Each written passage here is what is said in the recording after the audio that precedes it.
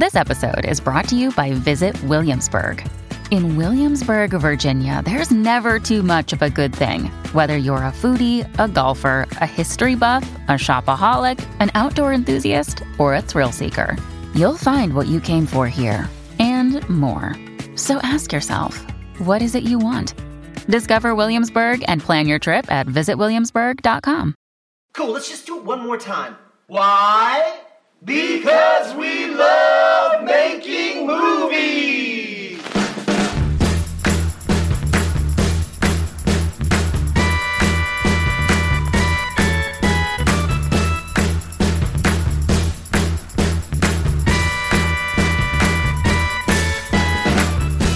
Hey everybody, I'm Aaron Gelabolo and welcome to my podcast, Because We Love Making Movies. Today we're sitting down with a costume designer who's worked in film and television. Her credits include Dog Eat Dog, Beach Rats, First Reformed, Hereditary, Tiger Tail, Never Rarely Sometimes Always, and the hugely anticipated TV series Why the Last Man.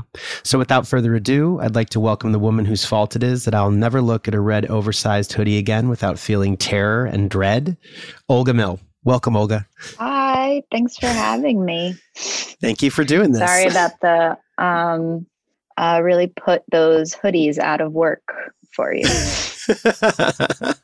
And we will get to that. We will get to Charlie's hoodies in Hereditary. So when I talked to Grace, to your colleague, Grace Yun, she told me that even as a little girl, she would draw on the walls and the sheets and upholstery, and in her own bedroom, she would move furniture around and kind of imagine scenarios. And I was like, oh, well, you were art directing when you were production designing when you were a little kid. And I'm just curious, were you also sort of a subconscious costume designer as a little girl, or is this something you found later in life, or how did you find your way to becoming a costume designer and a filmmaker? It's funny. There's as you were talking, something just came to mind. Like there's this sort of step-by-step route in terms of I got into community theater when I was a kid, and then I went to a performing arts high school. And so I kind of came into it through performing as a teenager. I'd love to hear about that. I mean, how did you, so were you always wanted to perform when you were small? I think it was more I remember being taken to theater shows as a kid, and I was just super seduced by it. And I think that just performing was the only part that I saw. And so I didn't really understand that there was other aspects to it. Right.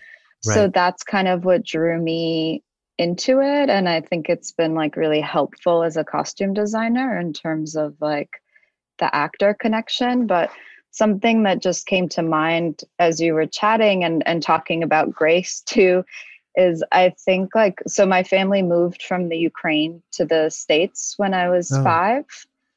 And I think part of the impulse of was a costume designer, I think I had a really strong pull towards assimilating. And I feel I was so young, I can't say it was so difficult, but I remember being very aware of seeing people in kindergarten and being okay, that's that type of girl. This is this type of girl. Which kind of American girl do I want to be? And I think clothing was now that I think about it, very much a part of that, right? How to read the room, decode who everyone's playing, and then how to cast yourself in whatever role you want to be. I think I understood the power of looking the part, if that makes sense, Yeah, it makes a lot of sense. I mean, my father is from Turkey, moved here from Turkey when he was in his 20s and met my mom in Buffalo, New York. And I ended up, when I was 1 year old, moved to they moved to a small town in the Midwest, and I always had this funny name, Aaron Gelabolo, that nobody could pronounce. My dad used to say, "Oh, it's easier if you say Bola Jello," and I was like, "Thanks, Dad." They're gonna, bullying me. Yeah, they're gonna stuff me in a locker the minute you leave. And I remember doing the same thing that you just talked about, which was like, okay, those are skaters and those are rockers, and wow, rockers look pretty cool, but I don't listen to rock music yet. And I definitely feel exactly what you're talking about in terms of like discovering identity and even learning about people, I guess, through the clothing that they wore. And now, were your parents in the arts, or were they? What did your parents do? No, my mom is an accountant and my dad is a contractor. So they were always like they took us to the theater and they took us to the museum and stuff. And I had an Nice. older sister who was like into art. So I think that was kind of my way into it. But no, it wasn't like in terms of like a career in the arts or doing it. Definitely feels like new territory. Yeah. Like there wasn't like a path that was laid out. You know what I mean? You said you went to a performing arts school. So what was that like? It was, you know how like certain memories like continue to shapeshift during different parts of your life. Yes. Like, yes. So it was LaGuardia High School. It was like the school that movie Fame is based on in New York. Oh my God. Wow.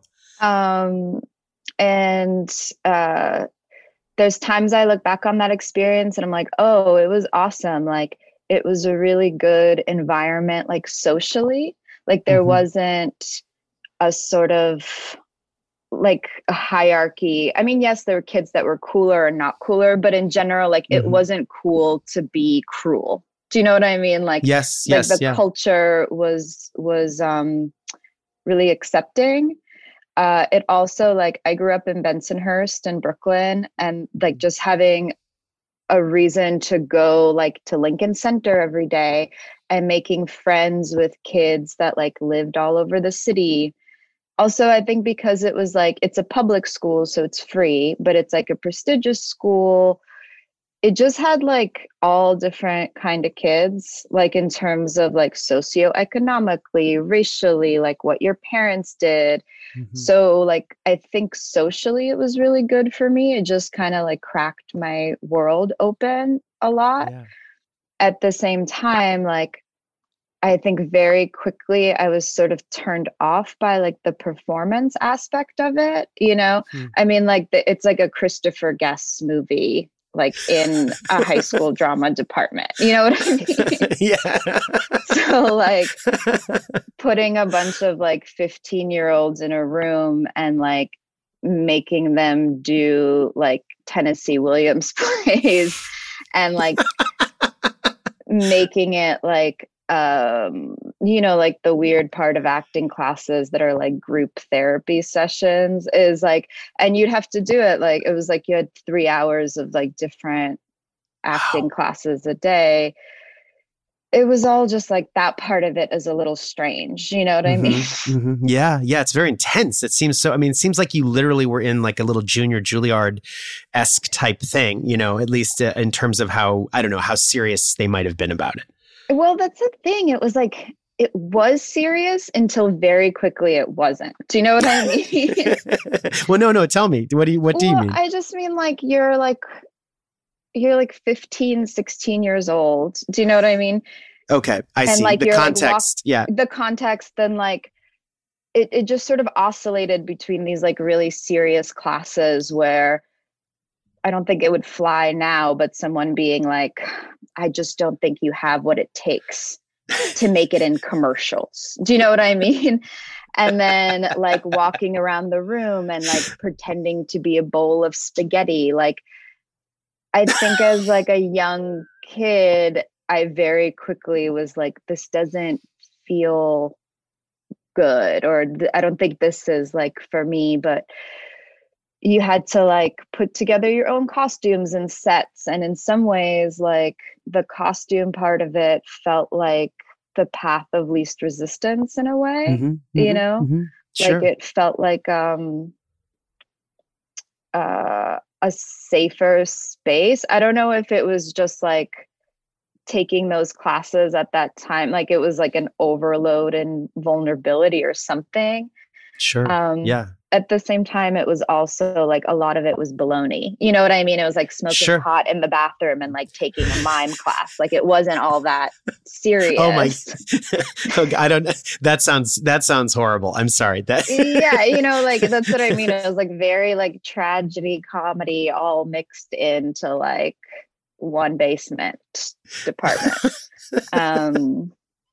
Anyway, so that was my high school experience, and then from there I like went to college for like a very prestigious theater tech. I'm just joking. I feel like that's always like the joke on 30 Rock is about her having a theater tech degree. Oh, I'm so sorry. I'm not. You caught me off guard. I didn't. Yeah, I don't even know that cut. I need to. I need to revisit it. It's all good. It's just like you know, you did like scenery and costumes. And so I just sort of like kept going down that path from there. And do you remember, I mean, when you even sort of realized that was something you could do? I mean, was it in high school or was it when you were kind of looking at colleges and you were like, oh, wow, I can do this? Or how did it, was it just sort of happenstance?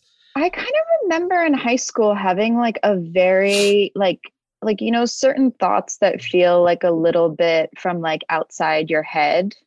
Mm-hmm. You know what I mean? Mm-hmm, mm-hmm, and it was just like, oh, I could do costumes. And at that point, it was very much like in theater, like anything like films and movies felt like super far away and like unattainable like thing to penetrate. But at that point, like theater had become more like of a comfortable space. And I don't know, I just like, I can't like consciously say what connected those dots. Right. But I was like, oh, I could do costumes, and like felt like, I don't know, that just made sense to me. And what, I mean, do you remember sort of like the first, I don't know, production that you costume designed or sort of like your first, when you felt like, okay, I sort of know what I'm doing, or I know that I could, this is something I love doing, you know? I'm know what I'm doing front. I'm like, I'm still waiting. Right. No, that's why. That's why I rephrased the question, because I don't think I know everyone's always like every job is a custom job, you know? I don't know. I remember doing like productions in undergrad that I just remember like taking everything super seriously. You know what I mean? Like every opportunity or every assignment was a real like, this is a make it or break it. But I don't think actually, I think it happened in grad school, to be honest. I think I remember doing like productions in undergrad, like the importance of being earnest, but all of that felt like, I feel like I was just like crawling around in the dark. Like none of it actually felt like interpretation of like my take on a story yet, or didn't really feel like an execution of something, or like, oh man, that collaboration was like really juicy, you know? Right. Yeah. I do. Yeah. Well, because it's like that. I think it's that idea maybe where you have an idea when you're starting a creative project, you're like, okay, I'm going to do this. And then you get to the end of it, you go, I did not do that. And you know, and then there's at some point, 10 tries later, or whatever, many tries later, you finally kind of achieve what was maybe in your head, you know? And then that's when you go, oh, okay, maybe I can do this, you know? Totally. And there was like little morsels of that, like the first time, that you draw a sketch and then somebody builds it and you like see it through the building process. Like, I think there's a little bit of like a ego power trip to that. You know what I mean? Where you're it was in my mind and now it's in the world. Like there's something that is, like, I think maybe that was my first like little taste of it, you know? So what's the first movie that you end up doing, and how do you end up getting that job? So let's see, I just to like rewind. Yeah, of course. Back a little bit. I went to grad school at NYU, and that was still like all theater pretty much. I took a year off in between undergrad and grad school.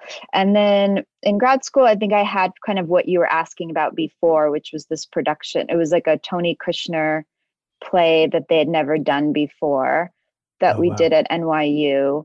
And that was all like 1840s period stuff. And it was like also this really like exciting material. So that's when I think, like, to answer your earlier question of like, what was the first project where you were like, oh shit, you really like did it a little bit on that, you know? Right. Yeah. And that, I mean, that I think that speaks to a lot of the films and projects you seem to have worked on later, is that it's the material is such like a jumping off point for firing your imagination, right? Because it's like when you do get a great script in front of you, it must be a completely different experience than, you know, like what, do you remember any of the costumes from that Tony Kushner production that you were like, wow, this is so juicy. It was all like sort of factory workers in England in the 1840s. And I remember there was like one character that was she was a Luddite, and we made her be sort of, all of her things were found and knitted, and we like built it and dyed it. And that felt really, I felt like that was the first time where something wasn't like explicitly in the script, but I was like, this would like look different if somebody else had done it, if that makes sense. You know? Absolutely. It was your interpretation of it. Yeah. And I felt like it was successful, and that felt really good.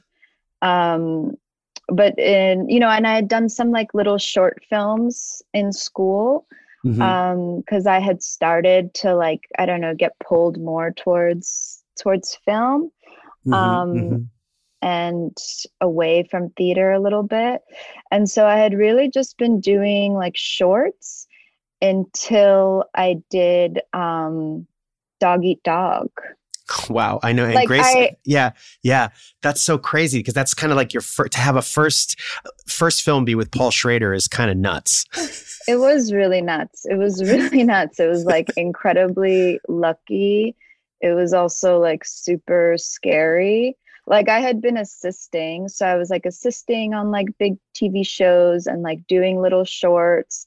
And I had like gone to help a friend make a movie that never really ended up happening. But like that was the first one that was like, oh, like there's adults involved. You know what I mean? Yeah. I mean, for people who don't know, Paul Schrader wrote Taxi Driver. He directed films like, obviously First Reform, but American Gigolo, which I would love to talk to you about, because it's like represents me one of the great costume designed movies of all time, even though it's Armani. But for you to go from like short films, and I guess just to back up a little bit before we get to Dog Eat Dog, when you first started doing short films, what was it like to go from stage productions and designing for stage, and then all of a sudden you're like, oh, there's a camera, there's lighting, this is a different, did it feel different at all or not? It felt like I felt very like naked technically. Like I did feel like the character thoughts, the sort of talking to an actor, talking to the director, reading a script, that is all like easy transition. But just the sort of technicality of like needing multiples on something that's going to get blood on it. Right. Like I just didn't know, Yeah.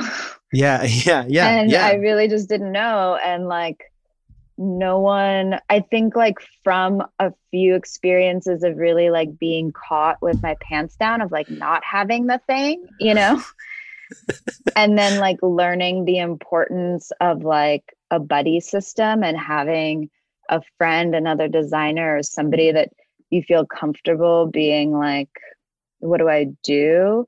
I don't know. I mean, yeah, like I remember going on a shoot for a short film, and they were like cutting up this deer, and I just didn't have multiples on it. Like I just didn't know. Like now it feels like so irresponsible.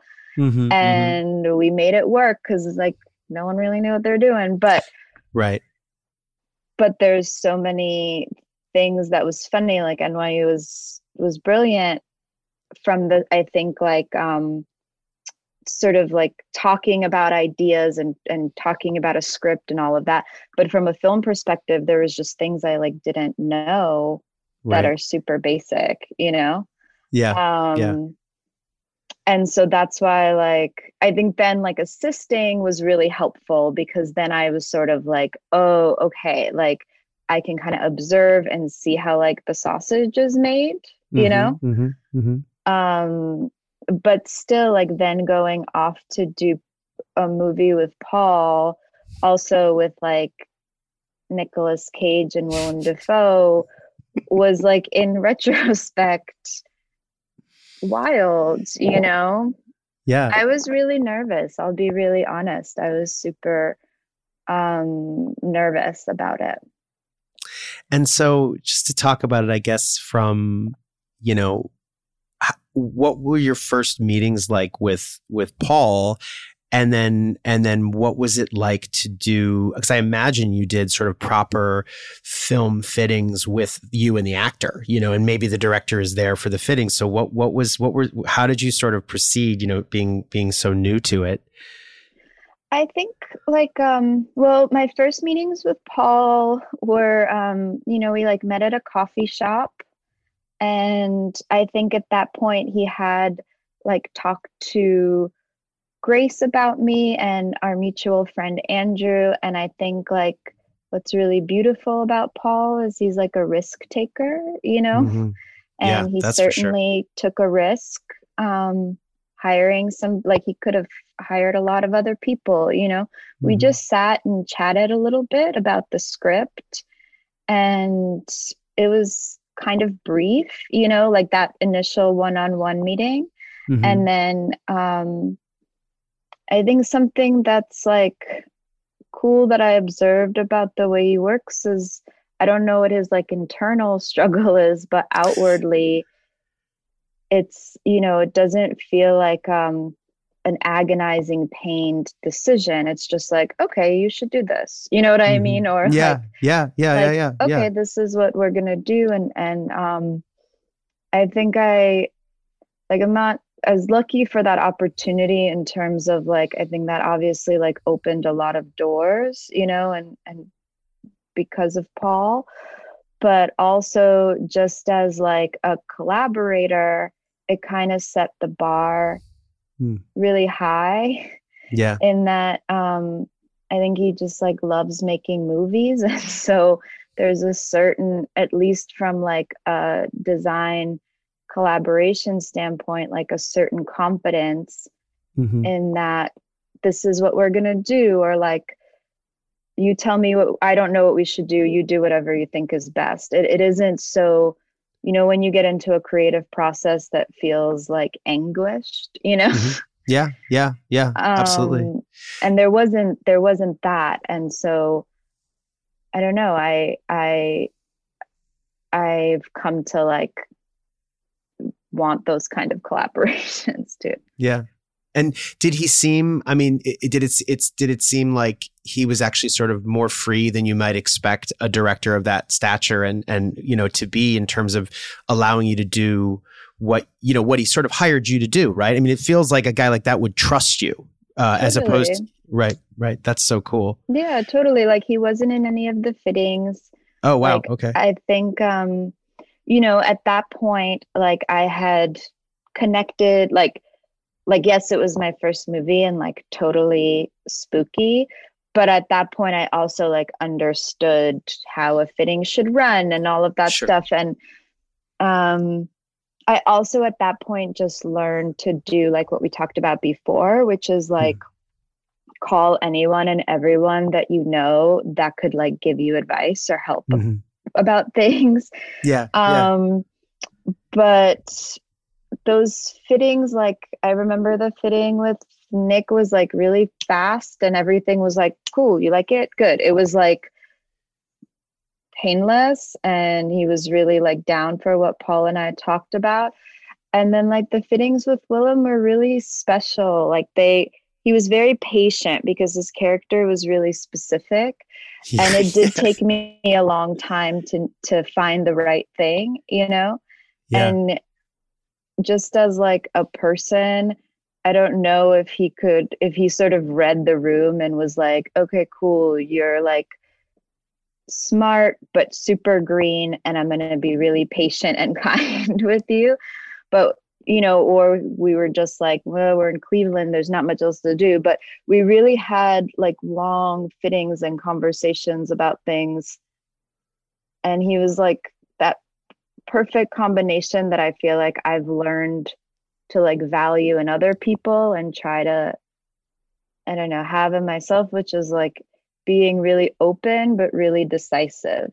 Right. That's a really well said. That's like the perfect way to say it. Right. It's like some people can be really like, I know what I want and I think this is what it is. And like, just help me get there. And you're like, cool. And then some people are really like, I don't know, it could be anything. Let's try it. Let me try it, Yeah. Yeah.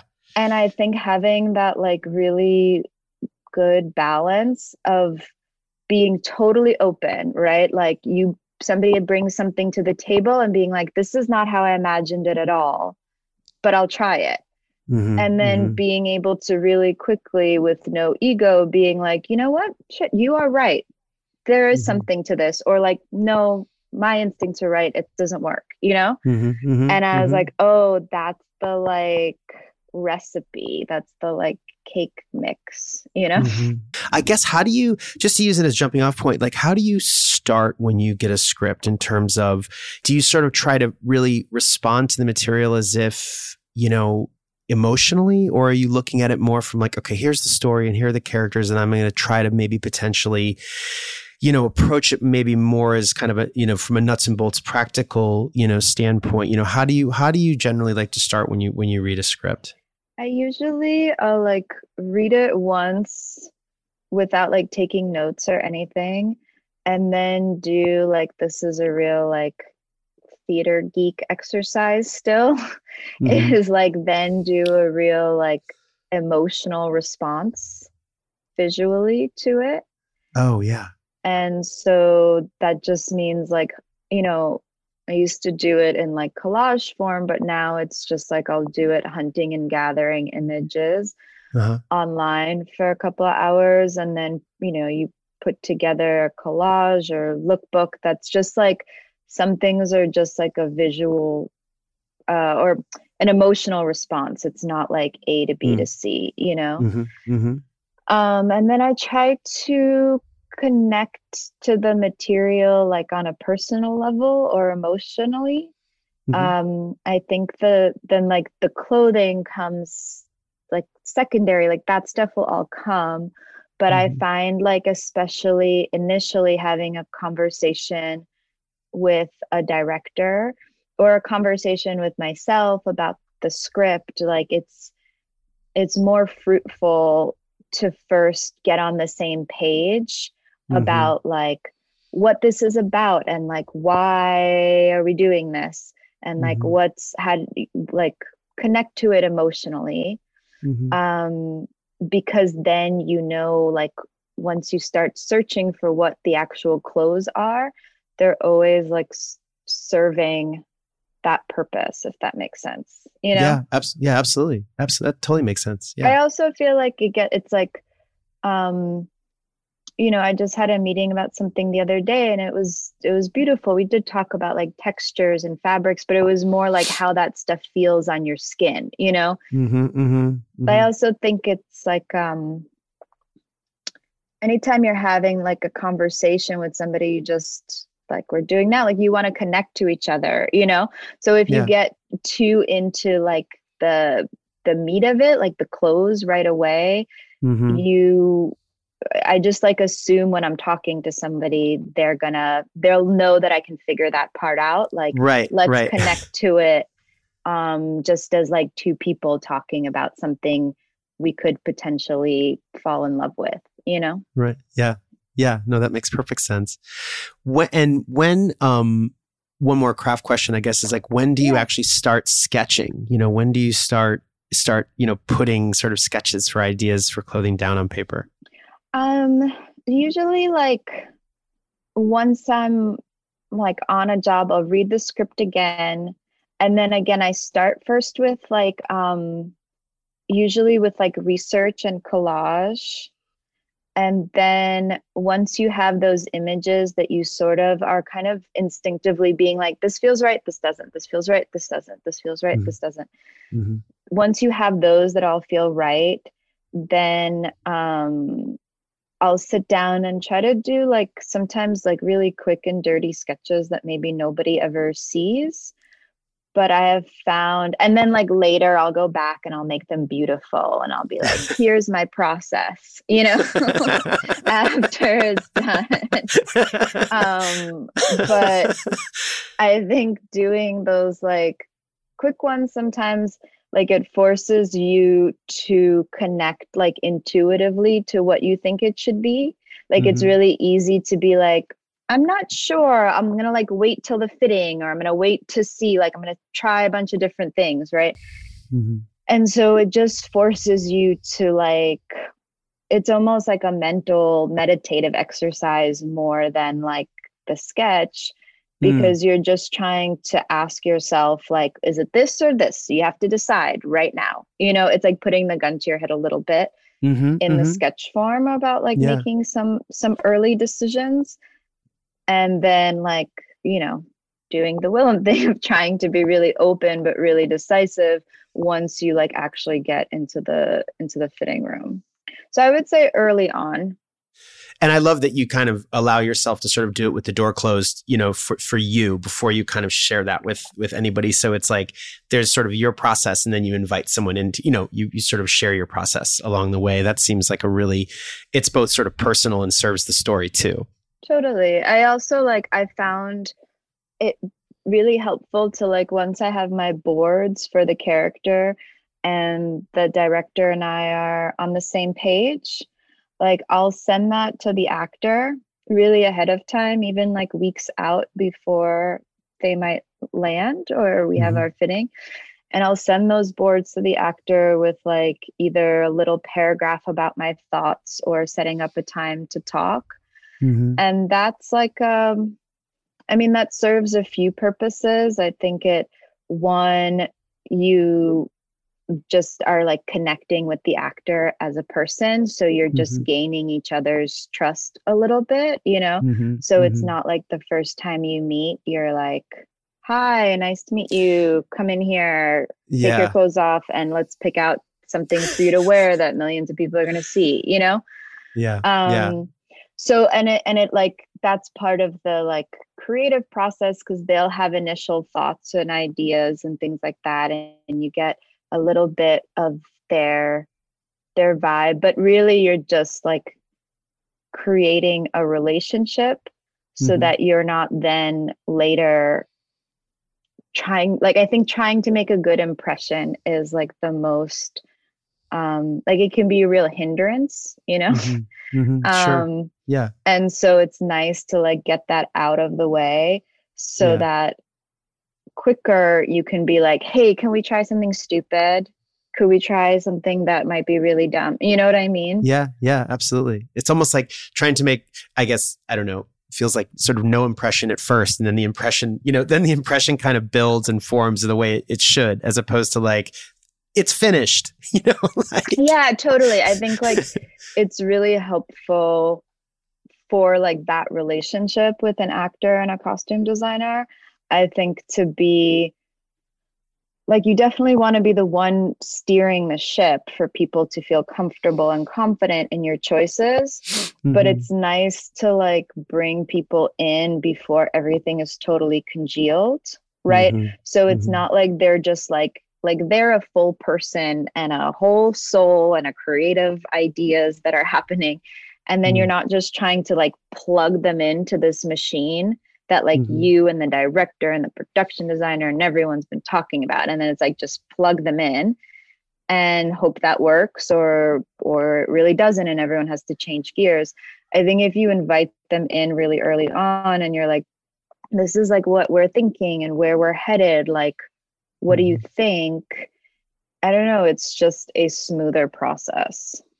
Yeah. And I think people, just for like people to understand, you know, your relationship with actors is I'd say the only other person who has as close a relationship is the cinematographer, because it's not just that the camera is right there with the actor doing it, but you're so intimately involved in what they're wearing, how they're becoming the character. You know what I mean? It's so personal and so intimate in terms of both a physical and a creative relationship. Like there's this great story about that Wes Anderson tells about working on Grand Budapest, and they had this suit for Ralph Fiennes and they just put him in it, right? And he showed up. I guess they hadn't really had time to talk to him in advance. And he all of a sudden said, "Please clear the room. I would like to speak to my director." And he said, in this suit, I feel it's a straitjacket. It's a straitjacket. I need to be able to fly, Wes. I need to be able to dance. And he fully like kind of read him the riot act of like, listen, I wear this, you know, so you gotta consider me. You can't just put me in the suit. And I think what you're saying like proves that a little bit, you know? Totally. And I'm sure that was like my heart goes out to that day on set. That must have been like really fucking stressful. Am I allowed to curse? Yeah, absolutely. Okay. Yeah, it's the internet. It's the internet. Oh, okay, great. Yeah, now it's all good. Out.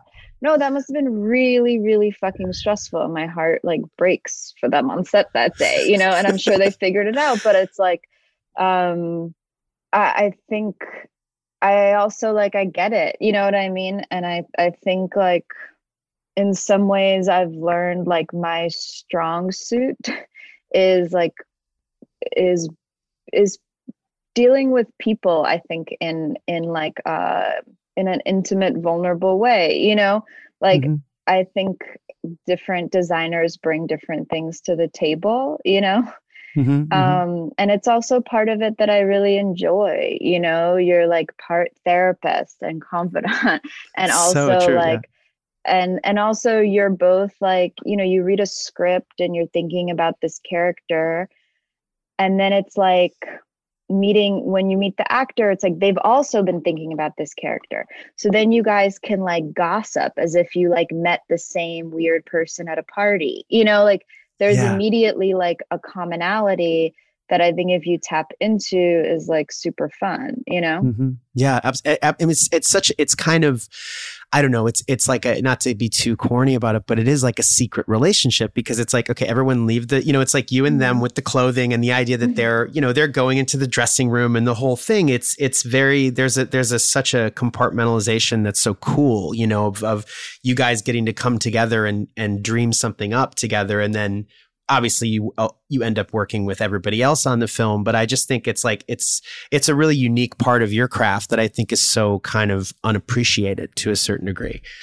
Yeah. I mean, it should be, I think a lot of that is gendered too, you know, like it's sort of more, has to do with like emotional work, right? That is like traditionally thought of as like feminine, you know, like being able to deal with somebody's emotions and like getting them ready and getting them on board and all of that stuff.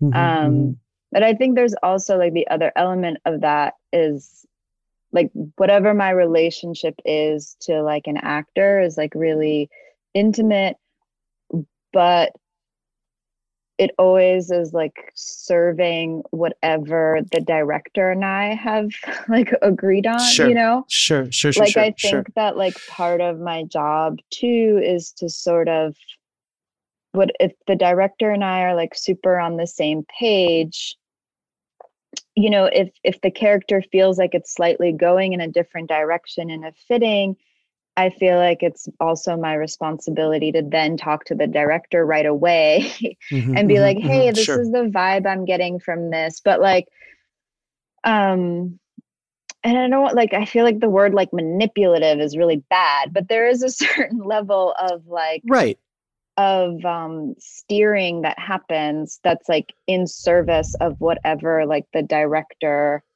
and I have like thought was best too. Does absolutely that make sense? It absolutely makes sense. And I don't think it's manipulation. It's almost that like, you know, the best, I heard somebody say the best direction is questions, right? It's like, you probably know the answer, but you just want to pose it to them, and or whoever that may be, the director or the designer or the whatever. And then a lot of times they're going to arrive at the same place. It's just allowing them to do it in their way is a freeing thing. Particularly I think people bristle so hard in the creative world about being like, just do it, just do this thing that I want you to do. And immediately people's defenses are up, right? It's like, so it is trying to figure out how to get everybody making the same movie, right? I mean, that's like, yeah.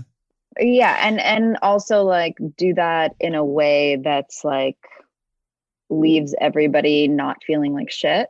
Yes. It should be fun. It should really be fun. Yeah. Like, yeah. I mean, or inspiring rather, fun might be the wrong word, but I think so. I mean, I do. Like inspiring. There's also like, I think costumes has so much to do with like, I don't know, actors' self-image too. And that's been like a really toxic space sometimes, right? So like, how do you like treat people like human beings and make sure that like and I think maybe like that they're on board, but also like feel good about what they have to do, And maybe I've been like lucky in that I've never really worked with anyone that was like a vanity monster, you know what I mean? Like everyone is usually like, if you really explain where you're coming from.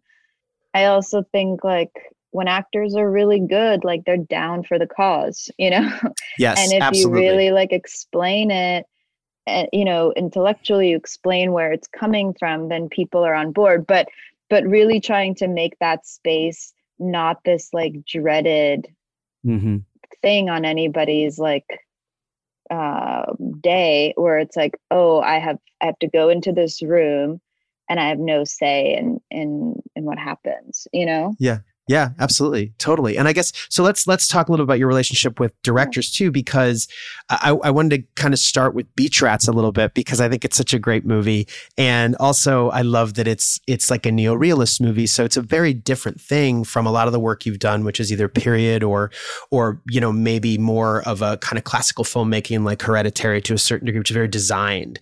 And so like, first of all, how did you get the job to do Beach Rats? And because it's and also like, how did you sort of skate that line of, okay, this isn't supposed to necessarily look like a movie, it's going for sort of a realism and a naturalism. It's very neorealist. So how did you kind of approach that?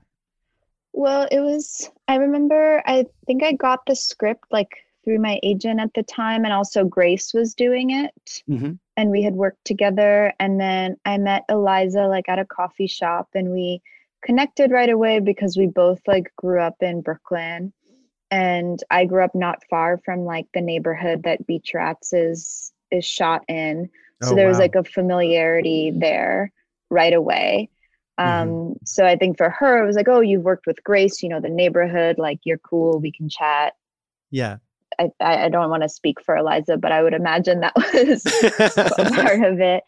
And then also I think like, maybe because that movie was also like non-actors mostly, except for Harrison. But like, I think maybe it was such a contrast from going from like Nicolas Cage and Willem Dafoe to like these kids from like Sheepshead Bay. But it was about like, I think Eliza's like really intent on making sure that her cast feels really comfortable. And I think that's partly where like I learned some of that, or I like learned to value that so much. That like these people are going to do their best work if they're really comfortable. And the movie is like, it's it's a lot of tank tops. It's like yeah. Well, that's what I mean. It's sequence. It's not. It's like it's just like it's a lot of tank tops. But it's like. It's weird. It's like you try on one thing and you can't tell why that one is the right gray tank top and it's not this V-neck shirt. You know what I mean? You just sort of like, there's still like design decisions to be made within those parameters. And I guess for listeners, quickly tell us what the movie is about really quickly. It's about a young man living in Sheepshead Bay, Brooklyn, and it's a really kind of super macho environment.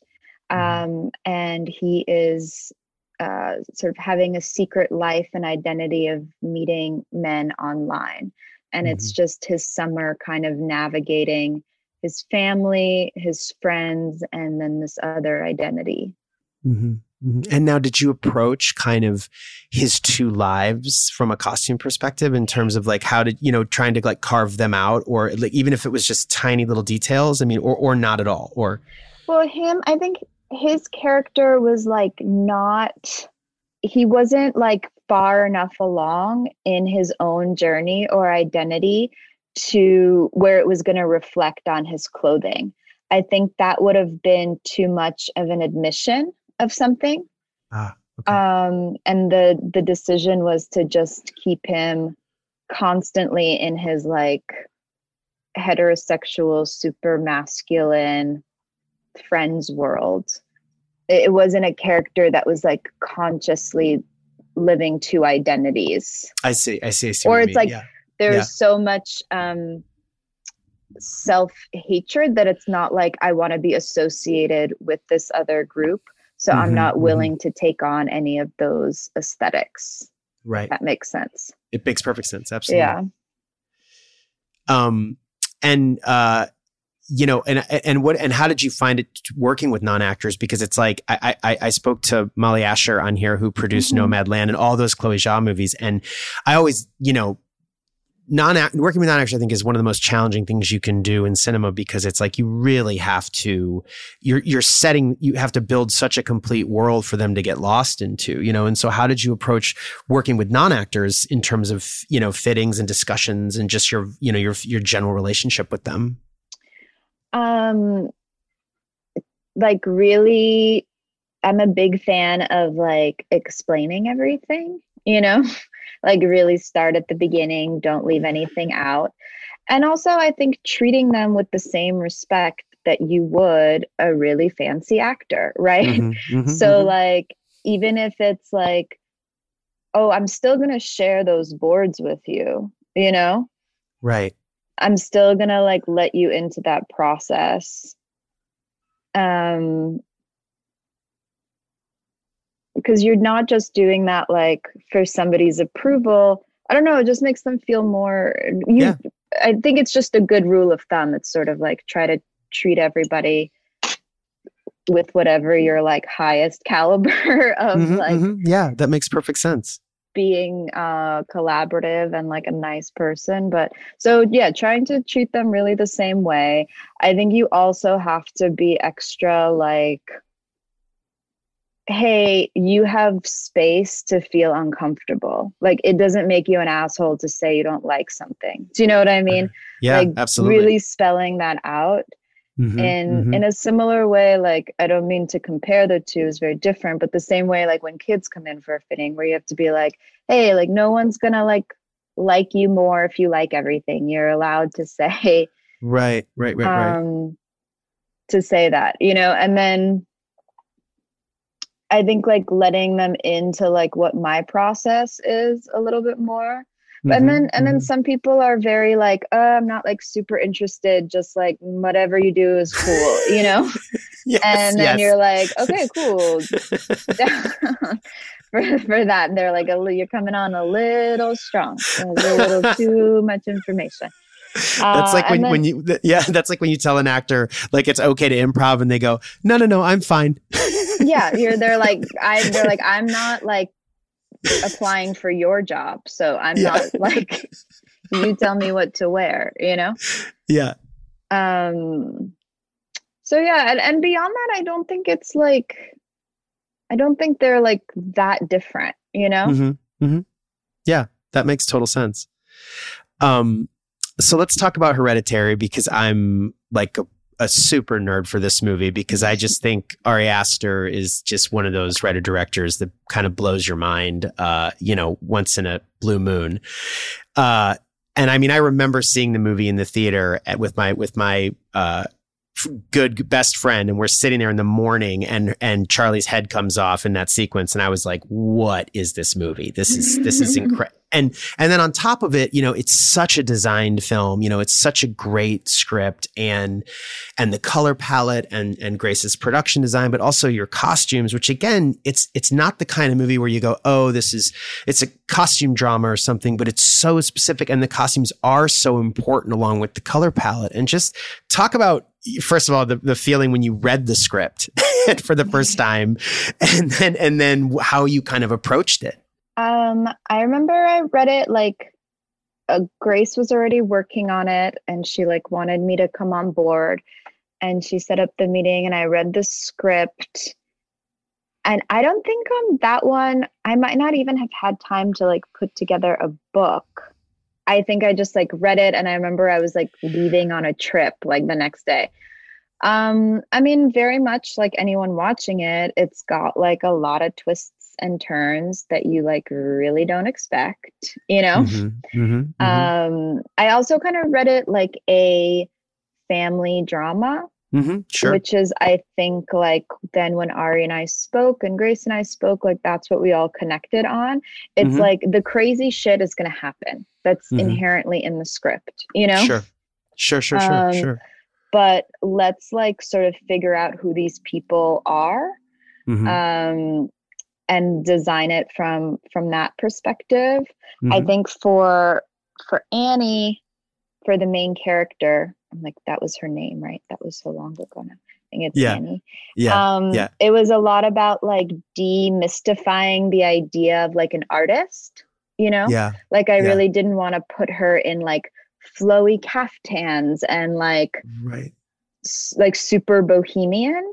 I really wanted her to feel kind of grounded and sort of the reality and the practicality of like being a working artist and being a mom. And she was also somebody that was going to like put a lot more attention into the things she wears when she's like, I call them like at home clothes, private clothes.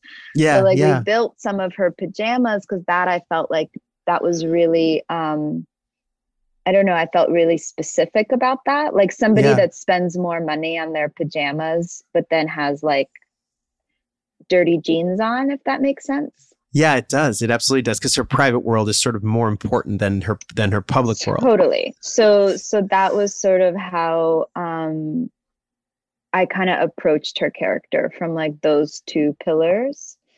And then a big part of that movie was like trying to figure out the cult, you know, and what that was supposed to be. I think a big like unlocking on that was I had suggested to Ari to make them nude instead of having them in anything because we were like, there's nothing. There's a little bit of like a lazy cop out, but I was also like, there's nothing more terrifying, you know? By the way, it's the ultimate OG costume designer, I feel like, move for you to go no costumes. Totally. It's so baller. I said, you're welcome. But it's also like, I mean, it's so many shades of Rosemary's Baby and like we watched that. Yeah. Wicker Man and those, it makes a cult real, you know, which is also this combination of home invaders and, you know, what, like you said, what's scarier than kind of, I don't know, the human body. You know, people are so freaked out by nudity when it's not a cult, you know, when it's not a horror movie. So it's such a cool idea. I mean, it's one of the scarier parts of the movie, you know, because they're just so disturbing. Well, I think it's also like you only, you know, the script only allows for like so much real estate time with the cult. And so you do and you don't have enough time to like create a whole mythology around it, you know? But it was a real, like, it was a good collaboration with Ari and with Grace about how to make the family feel super real. Like they're real people. They have their own dramas going on, even if none of the spooky stuff happened. And then also like, how do you make the moments of the film that do look at the cult world, how do you make that like not hokey? How do you make it really specific and like kind of leave you wanting more. Yeah, no, for sure, for sure. And also like the like with Charlie, I feel like her, obviously the red hoodie that I mentioned, but also this kind of motif of, you know, sort of fire and orange. Like, I love the heaters in that movie. Like, the heaters are so spooky and weird as a design element. I'm like, oh my God, that's so right on. And I felt that all through, you know, Charlie and then all of her, the toys that she's making that are kind of bronze. And so like, are you always, I guess to use this as an example, this movie, do you approach color palette alongside your costumes usually like in the same thought? Yeah, definitely. I think it's sort of the biggest, like, especially in terms of like with production design too, like it's kind of your biggest like paintbrush or, you know, to use. So definitely like intentional about color. I mean, like in something like to go back to Beach Rats, it doesn't, you know, that doesn't feel like it has a really stylized, like tight, controlled color palette. So you're sort of looking at color in a different way of like, oh, how do I like hit all the notes so like nothing really stands out? And then like in Hereditary, or like if we talk about First Reformed, where it is like a super tight color palette. You know, I remember like the hoodie, the color was like a conversation that Grace and I had. And I was like, what should, because I knew she needed to be in like some kind of like cocoon. Oh, thing. Okay, cool. And why did you know that? Why did you know that? Just where did that idea come from, out of curiosity? I remember it was like a photograph that I saw of like a girl in like a really oversized hoodie, and that felt right.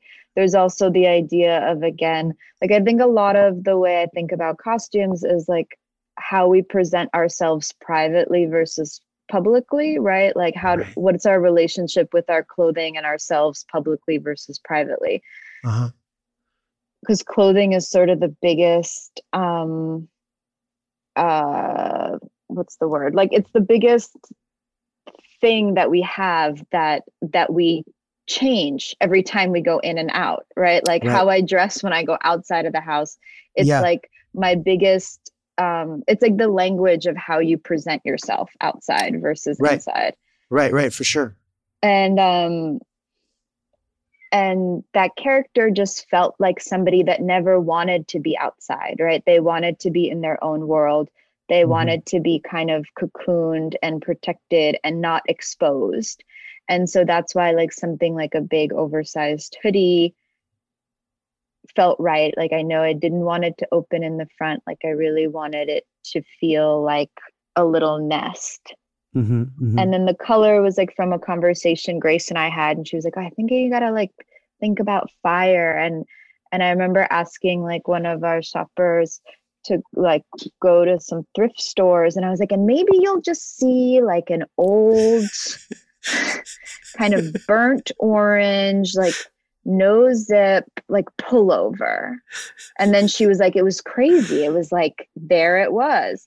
But then we had to like make a lot of multiples of it and recreate it. But that's kind of how that came about. And like Ari was really great in that he like obviously wrote a really killer script and was really specific about how the movie was going to look and all of that.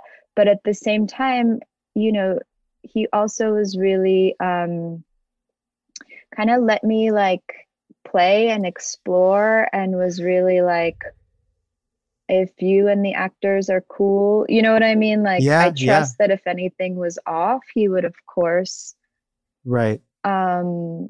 say it, you know what I mean? I'm not just trying to be like, what I mean is that like there was the script is so specific, but like in the collaboration process, I felt like he was really cool about like giving space to figure out who these characters were visually, you know? Yeah, that makes perfect sense. I mean, also, like you said, open and decisive, you know, it's like, it's the best combo, open and decisive. Yeah, I'm definitely going to use that. Let's talk about First Reformed, because I love that movie, you know, and to me, I loved like a lot, all of Paul Schrader's work, but I really think there are some movies that I don't like as much as others in his sort of, oeuvre or whatever he would use that word. But he would just be like oeuvre and so that movie to me was like the ultimate Paul Schrader movie because he obviously like he wrote that book, Transcendental Film, and he so comes from this religious background, and so it's such a beautiful movie and such a mysterious movie. Like, just talk about what it was like to work with him on that film, and to work with Ethan Hawke too, who's so everybody in the movie's great. But yeah, it's a beautiful movie. Thank you. It was a lot less scary, right? Like, that was the first time, like, I've worked with Eliza again since then, but First Reformed was the first time that I was working with the director the second time. Mm-hmm. And as somebody who, at first, like I was saying, like, you want to make a good impression, you don't want to say anything stupid. It was like really, really comforting to like, because it was the same, Alexander is the same cinematographer, and Grace and I had all this experience at this point, and I'd known Paul. So it was like, I think like I could be a better version of myself because I wasn't like obsessed with like whether I was going to do like everyone was going to like me or not, Yeah. So I felt more confident. And so that off the bat was like starting off from a really good place. Paul had given us like a whole thumb drive of movies to watch. So like Grace and I, and what was nice about that film is I think I knew I was going to do it like months ahead before prep even started. Oh, great.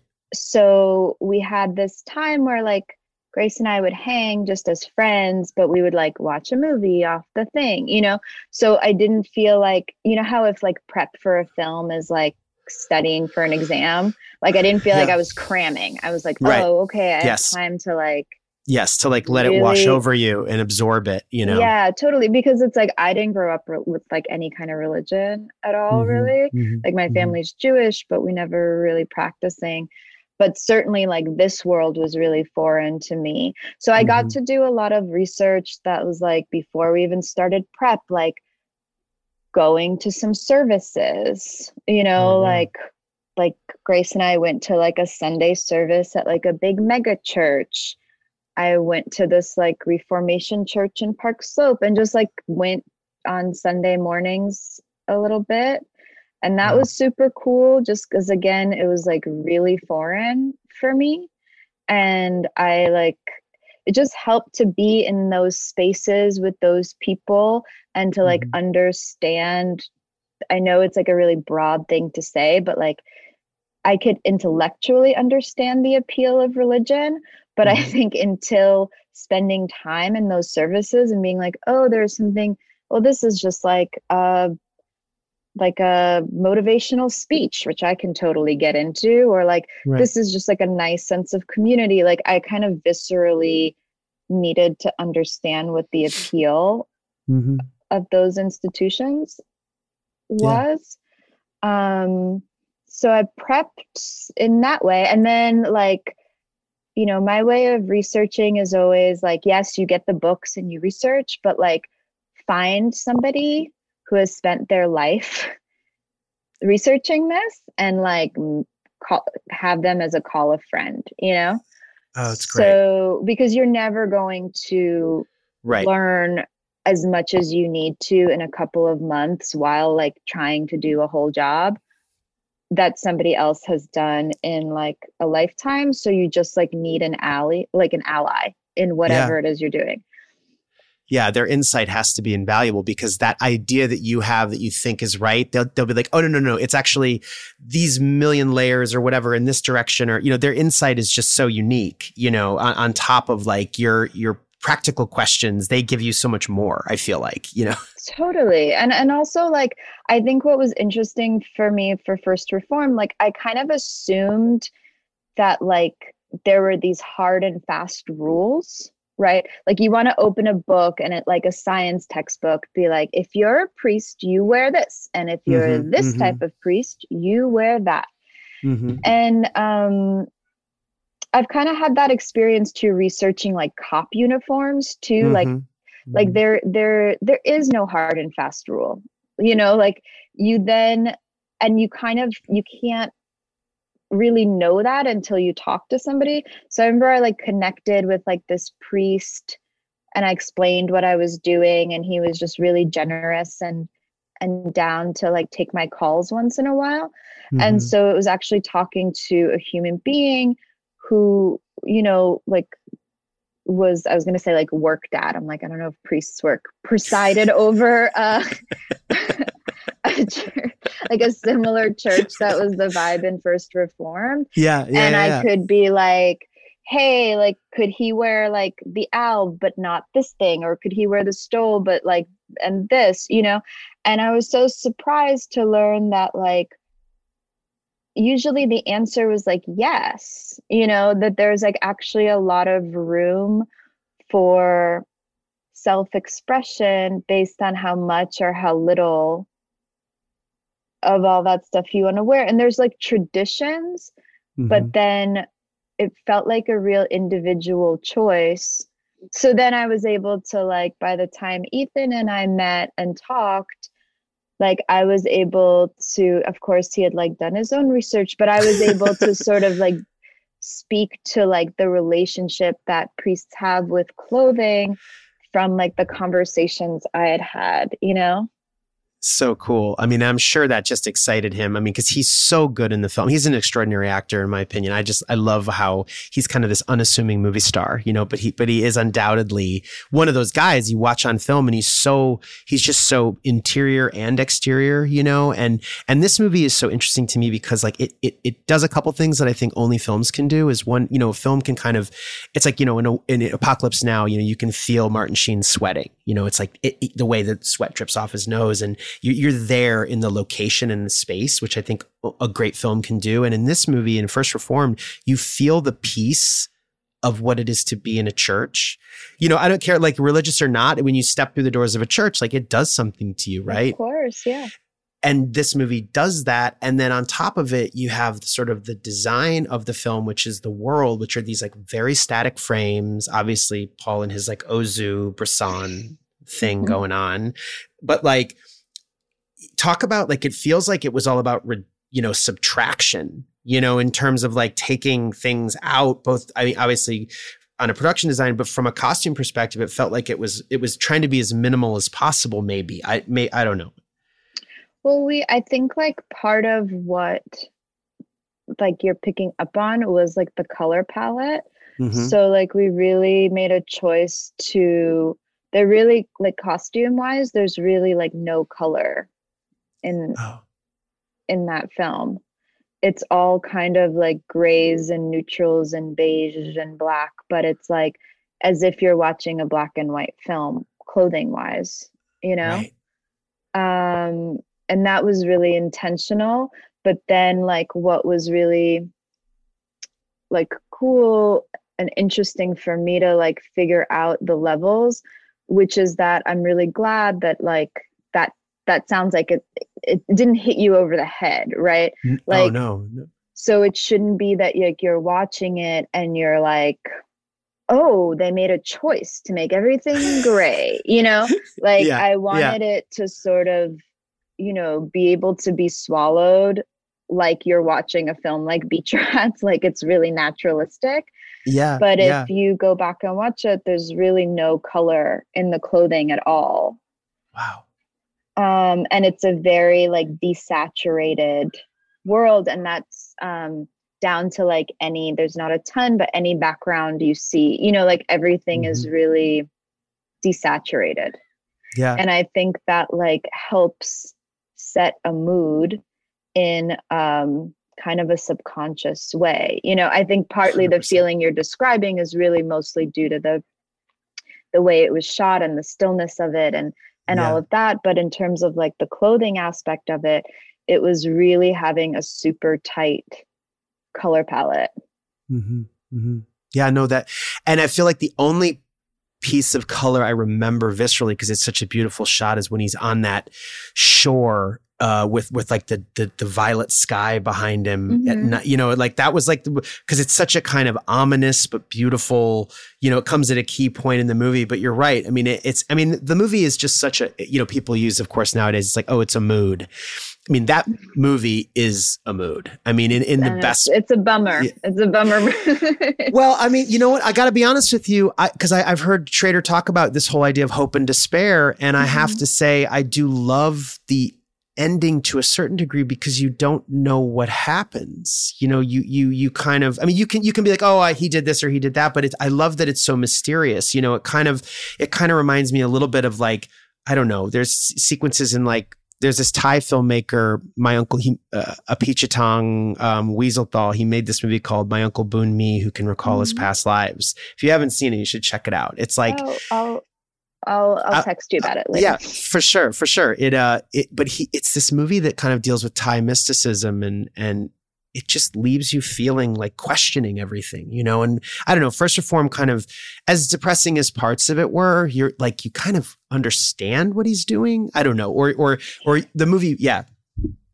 Totally. And I mean, like when I say it's a bummer, that's like an oversimplification. I think actually like movies that really like capture loneliness are really comforting. Yeah. That's it. Yeah. Yeah. That's but much better said than I do. But you know what I mean? It's like, yeah. Anytime a movie, and I think for me, that's what First Reformed like connected with, is I think it's like a really like a study or a portrait in like loneliness and people trying to connect with you and you rejecting them, or you trying to connect to an institution, and it, like that, but really like loneliness. And whenever I think it's done really well, it actually leaves you feeling comforted that you're not the only one that feels that way. Yeah. So in some ways it's not a bummer, because it does that really well. At least for me, it did. Yeah, me too. I mean, the other movie that I have to bring up, because I had not seen it prior to like us getting ready to talk, is Tiger Tail. And talk about like a movie that about loneliness to a certain degree. It's like, I mean, I love Alan Yang, I love his series, what was it? Forever, which I just thought was like genius. Yeah, I love the ending of Forever. Yeah, genius. Just like a beautiful, beautiful show. I'm so with you. I no one saw that show, but I was like, this is the best. I was telling everybody. But this movie Tiger Tail, which is basically kind of Alan Yang's kind of, it's a period retelling of his sort of father, I believe his parents' kind of immigrant story, and it's shot on 16, which you feel right away, the grain and everything. And I guess talk about, designing two very distinct periods, and also, Taiwan, like it's such a period, Taiwan, which is so specific and so interesting. And it just, that movie to me was so emotional. And like, I watched it yesterday. I'm like, it's sitting and crying in the middle of the day. It was like but at the same time, I felt so great at the end of that movie. But I guess talk about working on that movie, if you don't mind. Yeah. I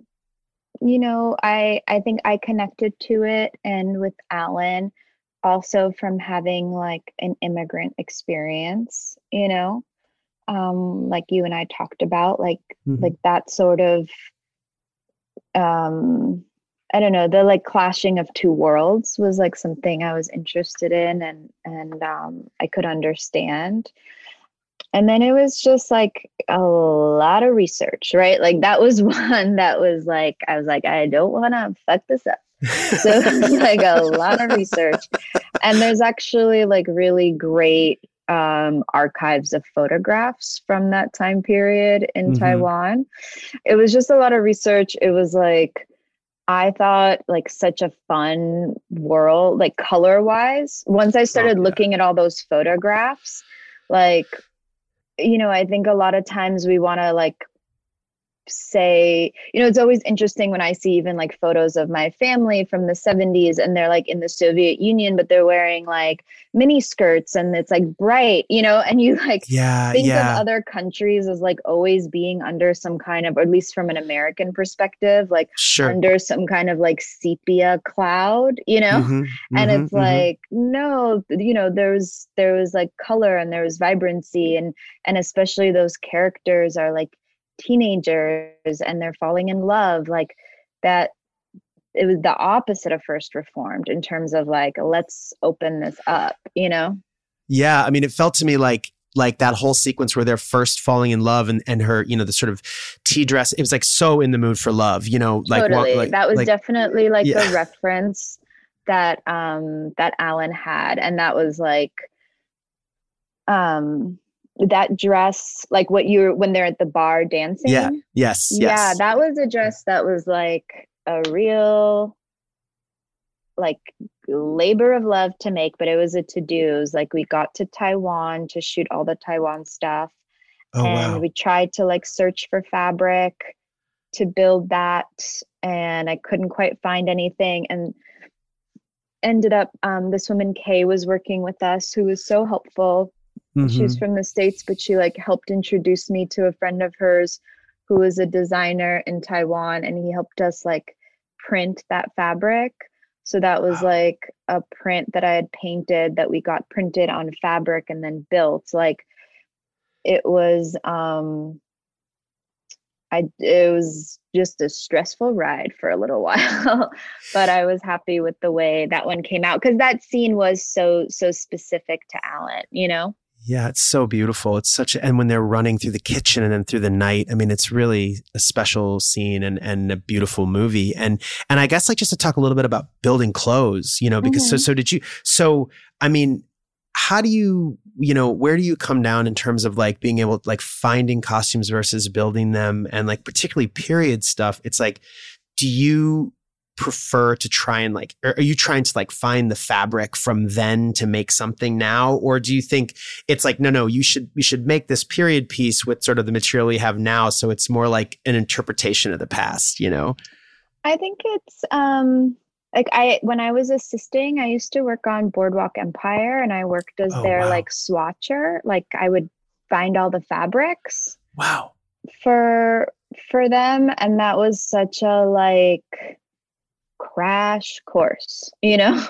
Yeah. Because they were so good about like really staying true to like, there's no stretch in that fabric, like staying true to what the materials should be, but using modern day fabrics, you know? Oh, wow. So it's like, what is the, you know, because you're not going to find like silk from that long ago that can be durable and hold up in filming, but like those fabrics are still produced. And of course, there's like some fabrics that are really special that are hard to find, but sort of maintaining like that kind of level of like integrity as you're picking fabrics. That was like the best place to kind of learn that on, you know, because they really didn't compromise and really stayed true. Wow. In terms of like building versus finding, you know, a lot of it is like practical. I think like every designer would be like, oh my God, if I could, I would build everything because then it would be like a totally like of my choice and of my mind, you know? I think sometimes also you find pieces that are just like really good. And you're like, I don't know why it feels like it belongs to this person, but it does. And it already exists. And it's nothing that I could have ever dreamed of. So like, thank you, universe, you know? But then there's other times I think like you just have to pick and choose like which moments you really want to build and that you kind of have to think about it like from a practical point of view of like, am I going to drive myself and my whole team crazy trying to find the perfect thing? Yeah. Where we could just use that energy to be like, no, let's just start from scratch and build exactly what we want, you know? Right. For sure. That makes total sense. Okay, I have two last questions for you because I've already taken way too much of your time. No, it's okay. I just don't know whether to plug in my computer or not. I'm living on the edge of power. You're running with scissors. Yeah. The first, the one question is quick, which is there a film that you wish you had, you know, past or present that you're like, oh my God, I wish I'd designed that film or that, you know, that like something that you just are in awe of? I don't know. I'm not gonna say one film, but I guess like I like love really big like oldie timey musicals. Like I love a big like color sort of, like I just love big old musicals. And so I think also because it would be like a really, like sort of in contrast to how I've been like, I'm listening to myself talk, and I'm also connecting that too, that like I've really been working from this like really character driven, super like personal, let's connect as human beings kind of place, that I think there's like, that would be something like really different. That would be really fun to sort of design in a like a broader stroke in that way, Right. Yeah. That makes total sense. Have you ever seen The Red Shoes? Oh my God. That movie. Unbelievable. Right. Yeah. It's the best. It's like those guys. I love the Archers, all their movies. Like if you've never seen A Matter of Life and Death, check it out. It's so good. It's really, really something. And I guess the last question I wanted to ask you was, if you had advice for anybody, students or otherwise who sort of wanted to do what you do, what would you say to them? I would say get that phone a friend, like just like to connect. I don't know if it's like talking to somebody at what point in their career they're at, but I think, the more you can like find people who you trust and who you're not afraid to like ask stupid questions to, like gravitate towards those people, and like they're gonna like bail you out when like the opportunity comes and you need a little help. And I think just I don't know, there's like so much of like the film industry that could feel really like exclusive. And I think there's so much of costume design, if you think of it from like a purely fashion perspective, that feels really exclusive. And all of it can feel really like intimidating and out of reach. And it's like, I mean, I'm not saying anything new here, but like it's all just like people that are trying to do the best they can. So like the sooner you like look behind the curtain, and realize there's like no Wizard of Oz there, it's just like probably a guy in a basket, then it's like less intimidating, Yeah. Yeah. Well said. Well, thanks, Olga. I really appreciate you doing this. Oh, it was really nice it's lovely to talk about myself. No, could do it all day, but no, you're a very good interviewer. Thank you so much. Oh, thanks a lot. No, this is fun.